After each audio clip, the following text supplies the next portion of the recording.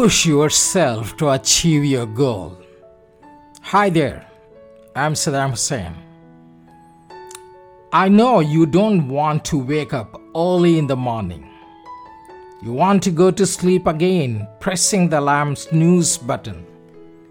You feel tired or weak or sick of the grind. Or you just pretend to relax.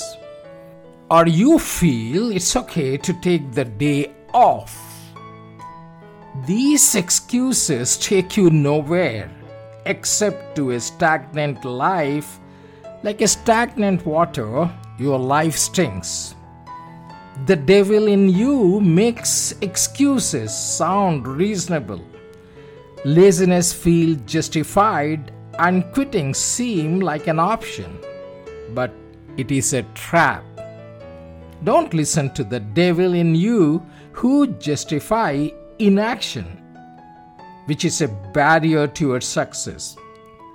It is not your friend or your ally. It's the enemy of your potential. Every time you listen to it, you give away a piece of your progress, a chunk of your dream. Shut the devil of laziness and excuses in you. Never take easier route, and that easier route may be easier in the beginning, but it will prove to be longer and more painful than the hard route. What is the hard route then? Get up, even though you are tired. Keep pushing yourself, and everything in you wants to stop. This is the voice of a champion, and it is the one you need to listen to. Remember, the path of greatness is littered with challenges. But these challenges are not there to stop you. They are there to test you, to make you stronger. Don't be a slave of your feeling.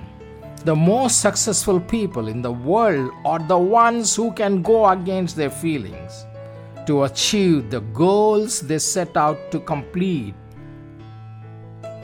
Your feelings never cooperate with your dreams. Separate yourself from your feelings and disregard them, because when you can take control of them, you will become a disciplined, goal-achieving machine. This is where you transform, where you become unstoppable. You are no longer a slave to your comfort zone. You are a master of your destiny. Last but not the least, get up an hour earlier and work 1 hour longer and see yourself. Your whole life will change.